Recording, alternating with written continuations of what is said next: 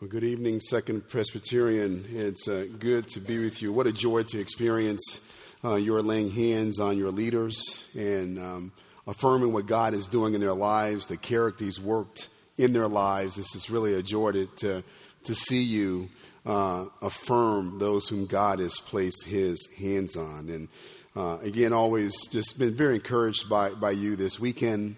I know this is, I've said this before, but it is just such an encouragement and honor to be with you. And just want to thank you for your hospitality.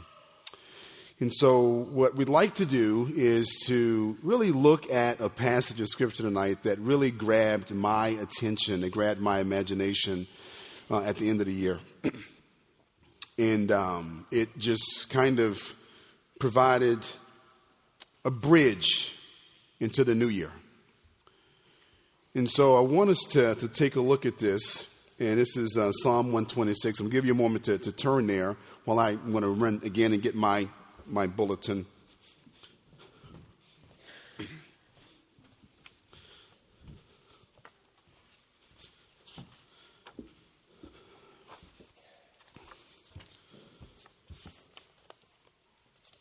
It's a passage that many of you have seen before. I know for me personally, it just kind of grabbed me, as it were, by the collar back in December. I'm hoping that tonight what we can do is just kind of reflect on it together.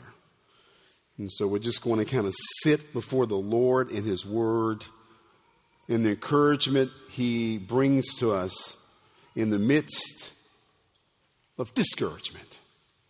And so that's our aim tonight. Let's look at Psalm 126 and find the heart of God. Here's what the psalmist says. When the Lord restored the fortunes of Zion, we were like those who dream. Then our mouth was filled with laughter and our tongue with shouts of joy. Then they said among the nations, the Lord has done great things for them. The Lord has done great things for us. We are glad. Restore our fortunes, O Lord, like streams in the Negev. Those who sow in tears shall reap with shouts of joy. He who goes out weeping, bearing the seed for sowing, shall come home with shouts of joy, bringing his sheaves with him. The grass withers, the flower fades, but the word of our God stand forever. Saints, our thoughts tonight simply is this, is dream again. Let's go before our God.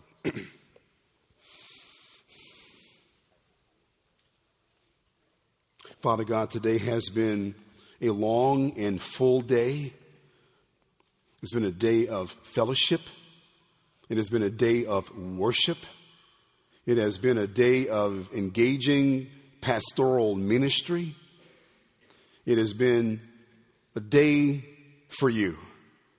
And God, I pray right now, Lord Jesus, as we reflect on your heart for us, a word for this world, a word for a Genesis 3 world. God, would you speak to our hearts? It's in your name, Jesus, that we pray. Amen. Amen. Saints, God bless you. Well, my sister and I spent some time yesterday enjoying your city. And in particular, we hung out yesterday afternoon at the Civil Rights Museum. And we were taken with it. It was not the first time I've gone through a museum like that. I went to the Legacy Museum in Montgomery. I went to the Museum of African American History in D.C., all very compelling. Something really grabbed my mind and my heart as we walked through that museum, especially as we finished it. I felt this emotion. There was these rhythms of encouragement and excitement and lament all right there together. And one of the things that you could see that the museum captured well are the cycles of progress and regress. Moments of anticipation and grace, blessings from God. God granted relief. And in those moments, there was tremendous collaboration. There was this joint work between black and white working together in abolition, pushing toward, I think you could say that all flowered in the Emancipation Proclamation. And then the war, of course, completes. And then one of the most amazing moments in American history, in my mind, we talked about this at dinner last night, is Reconstruction. I'm not sure if you're familiar with the history of Reconstruction. What an amazing time of flourishing amongst black people. I won't spend a lot of time talking about that tonight, but it's important to understand the degree of political and economic enfranchisement that black people experienced after the war, when there was a targeted effort to enable their enfranchisement, which was followed by compromise in Jim Crow. And so there was this long season of regress followed by progress, preceded by progress, then regress, and then hoping for progress, which I think we look at the civil rights movement, I think many of us would consider it a success. That this was a moment that proved the mettle of American democracy. And then you get to that last room and you realize, no, not at all, that the Voting Rights Act was not enough, that the Civil Rights Act was not enough. Look at where we are. We are regressing again.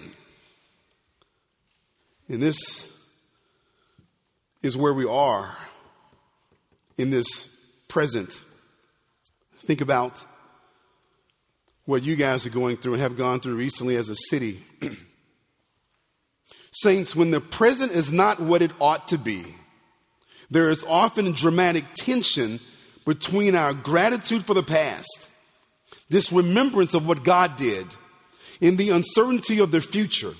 In other words, we look back and we see the grace of God, but because the present is full of challenges and difficulties, the future can look scary and threaten our faith.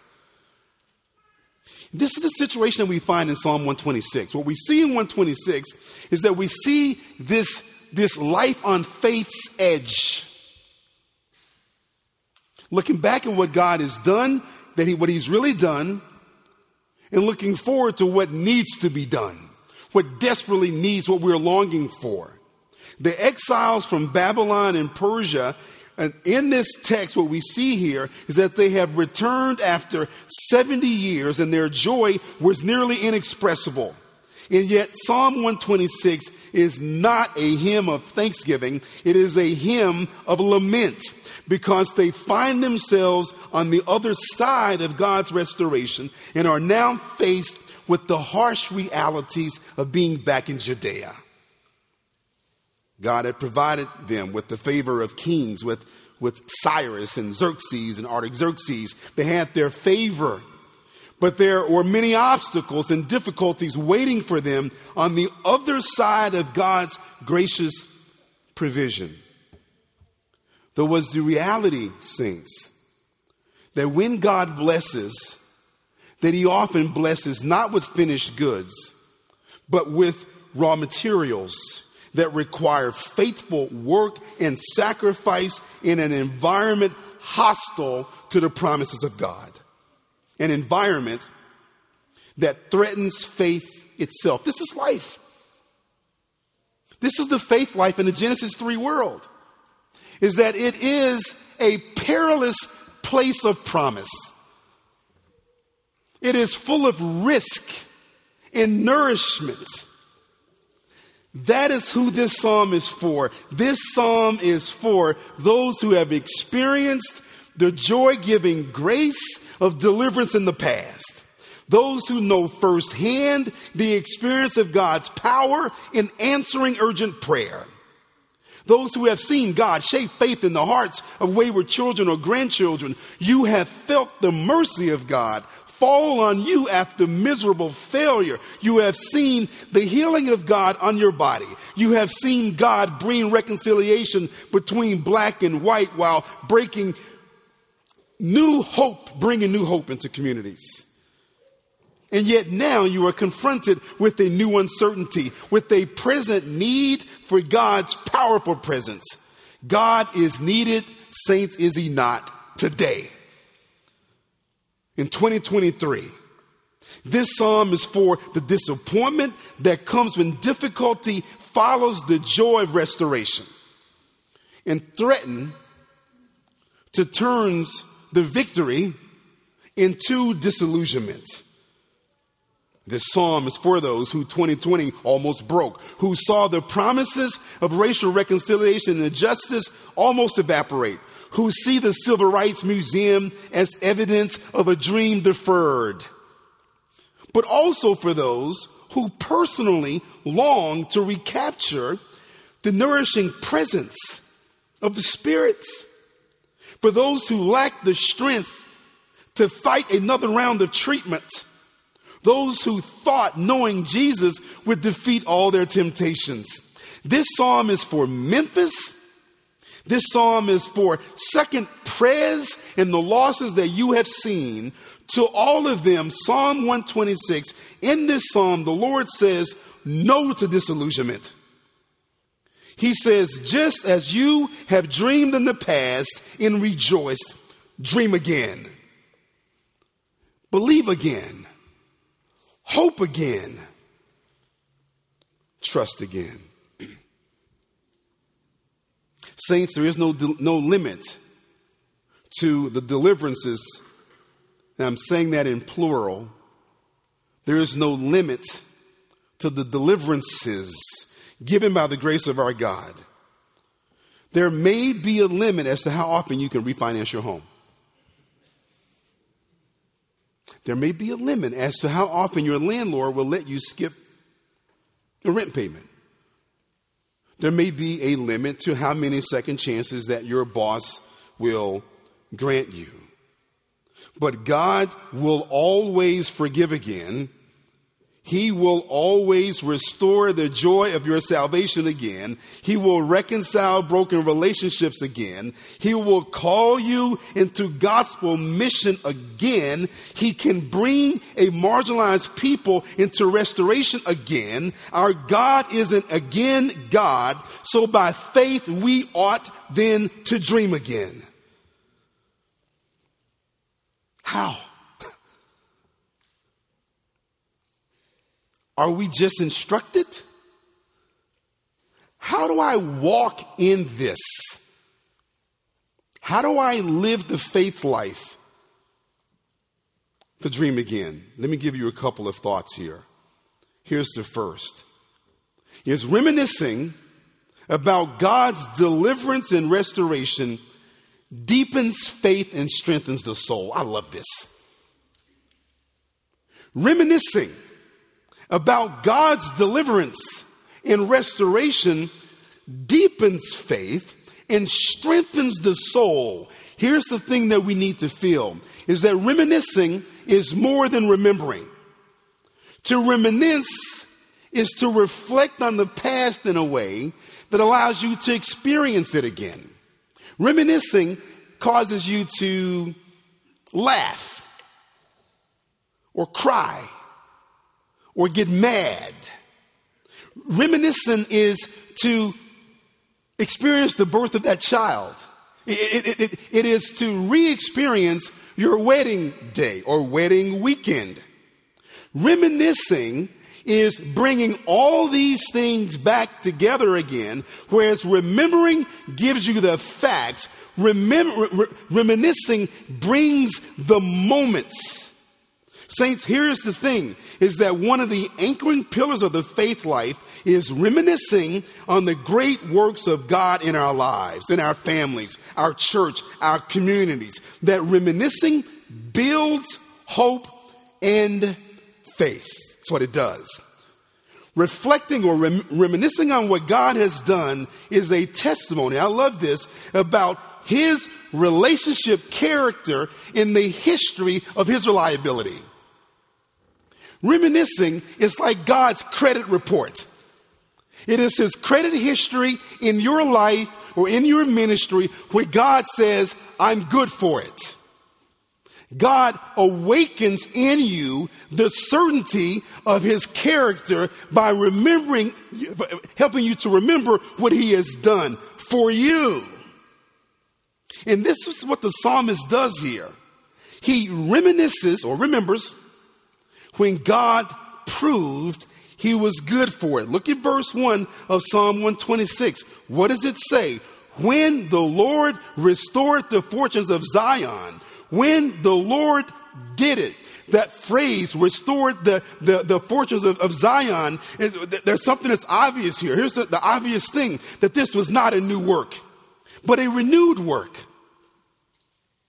This is not something that was like out of nowhere, but a renewed work of regaining what had been lost. These people of God, had lost Jerusalem, then God gave it back to them. There was a distant memory of God's favor. They had talked to their children about God's favor, but now there is a present experience of it.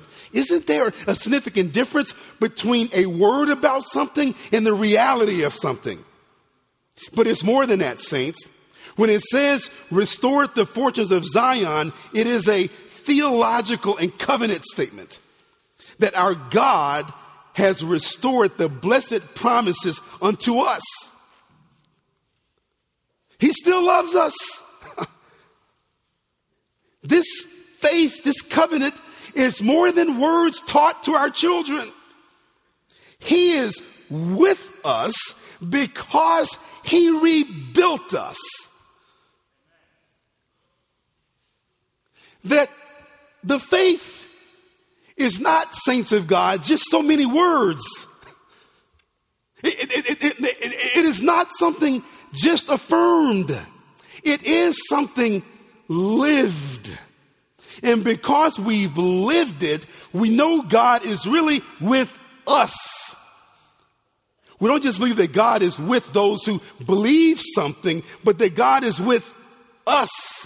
Look at the back part of verse 1. Again, when the Lord restored the fortunes of Zion, we were like those who dream.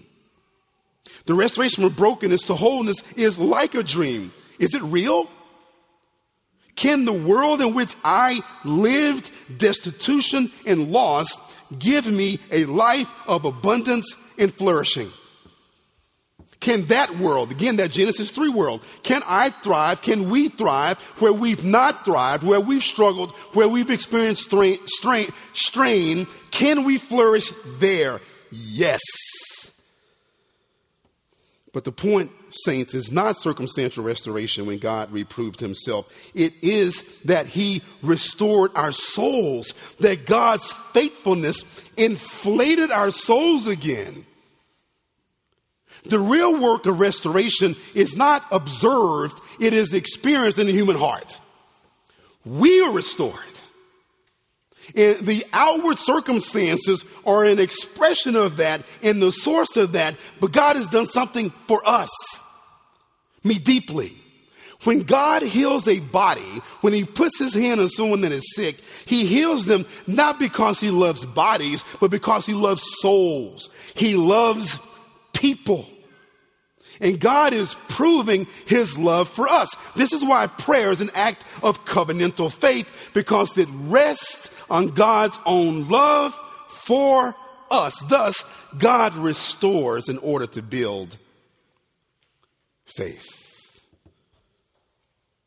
He says here, our mouths were filled with laughter, our tongues with songs of joy.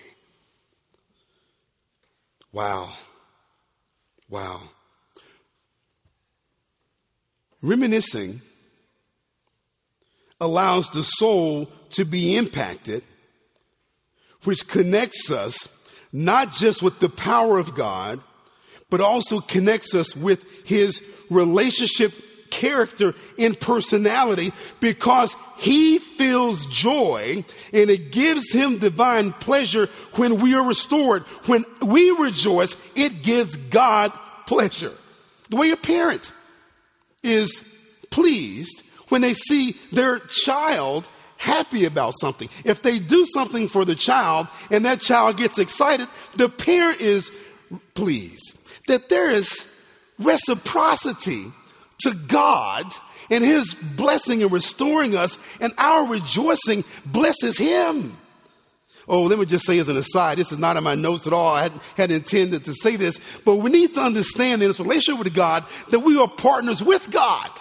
That God, I know that we don't have time to deal with this theologically. I get the impassibility of God. Trust me, I do. But what I'm saying here is that in this relationship with us, that God gets something out of it. That it is an encouragement. The heart is nourished, pleased when you see those whom you have blessed or helped rejoice at what you have done.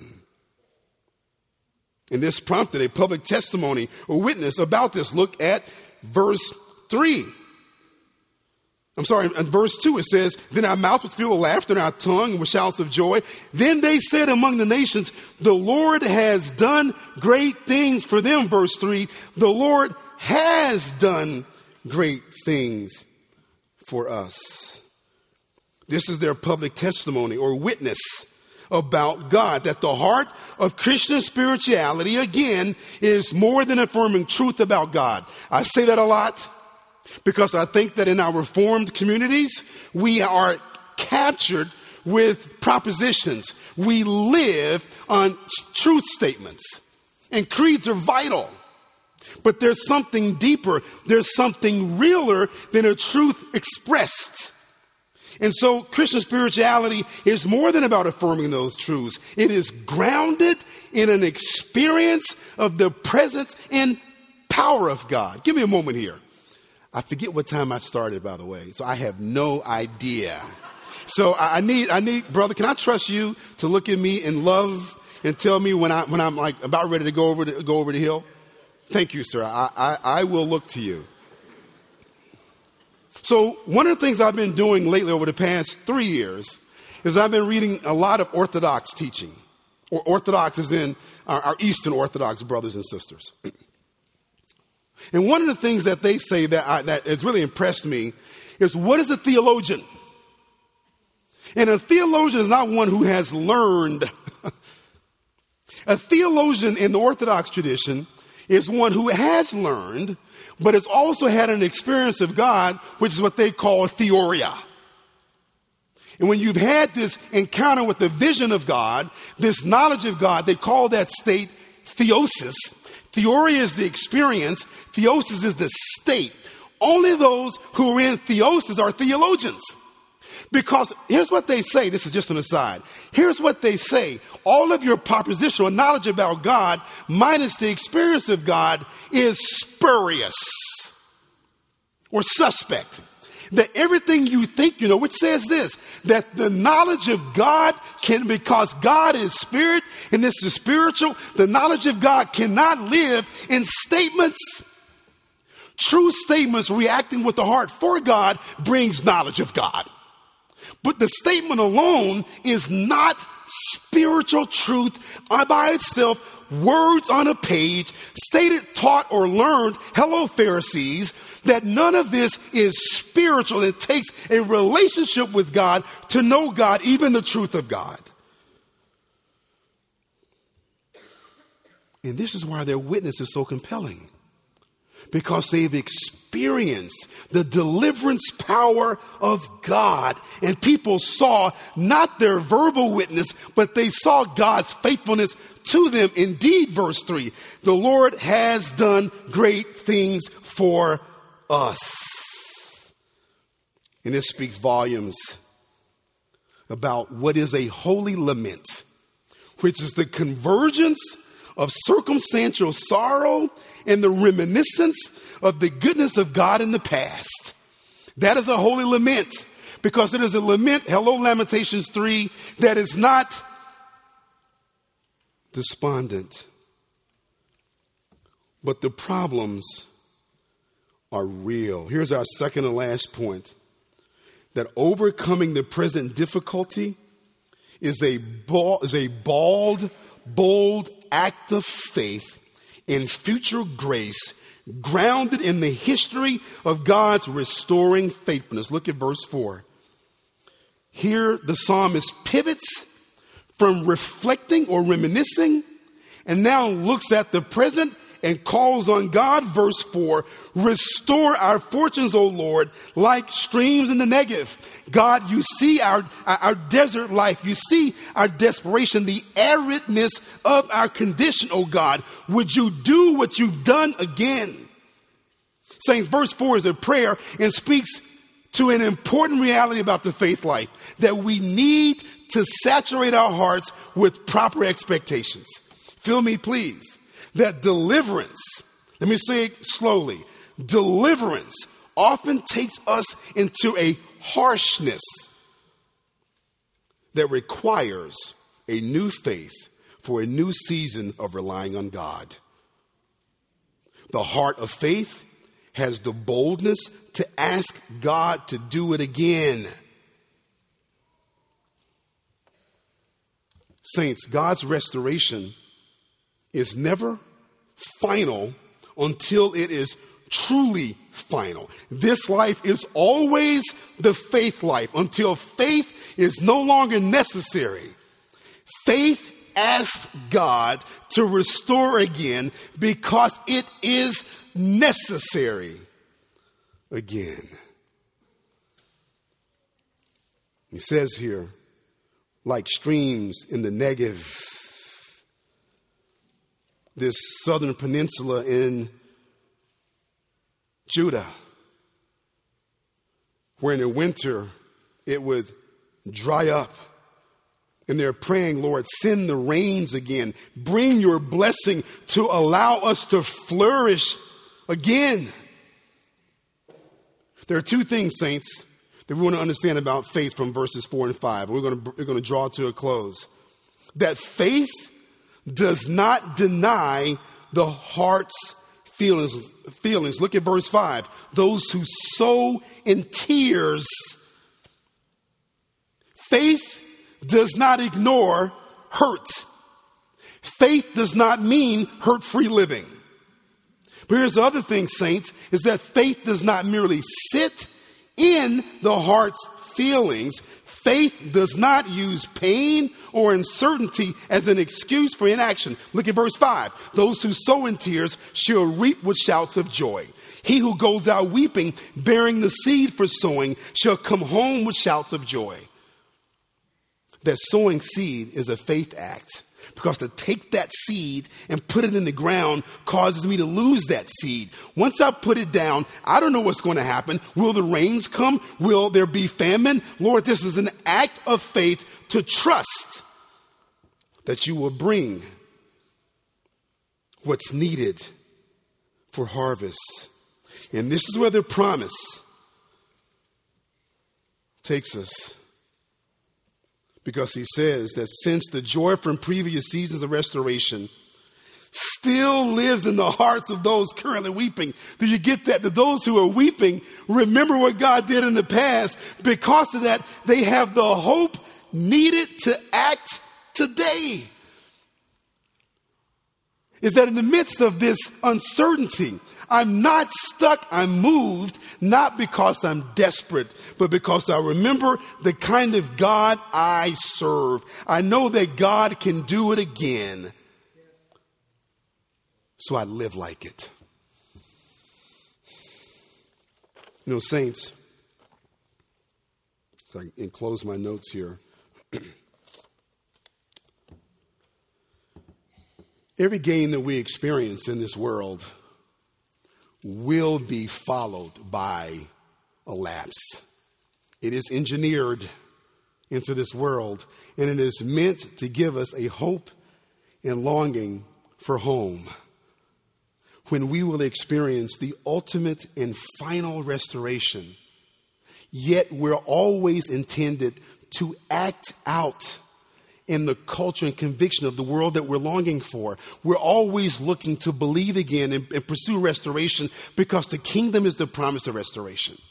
We're not ultimately looking at our circumstances to measure the faithfulness of God, though God always shows his faithfulness often in the circumstances. But we're trusting him for the final deliverance. I'll close with this, is that one of the passages of scripture that really strikes me is our dear brother Paul in his final letter to Timothy, as he laments about being abandoned. And he says something incredible. He says, God has delivered me and he will deliver me, knowing that he will die. That's the pattern of our faith. We fight for justice, knowing that injustice will come again. We pursue health, knowing that sickness will come again. We pursue peace and reconciliation, knowing that tension and conflict will come again. We pursue Christ because we know that Christ will come again. Father God, I pray that you would just bless these, your people. God, may we be encouraged by this magnificent text. Lord, give us a strong sense of resilience. Help us to have a faith that endures. Help us to know, God, that our faith will be tried in relapses, but you will bless again. We love you, Jesus. Amen.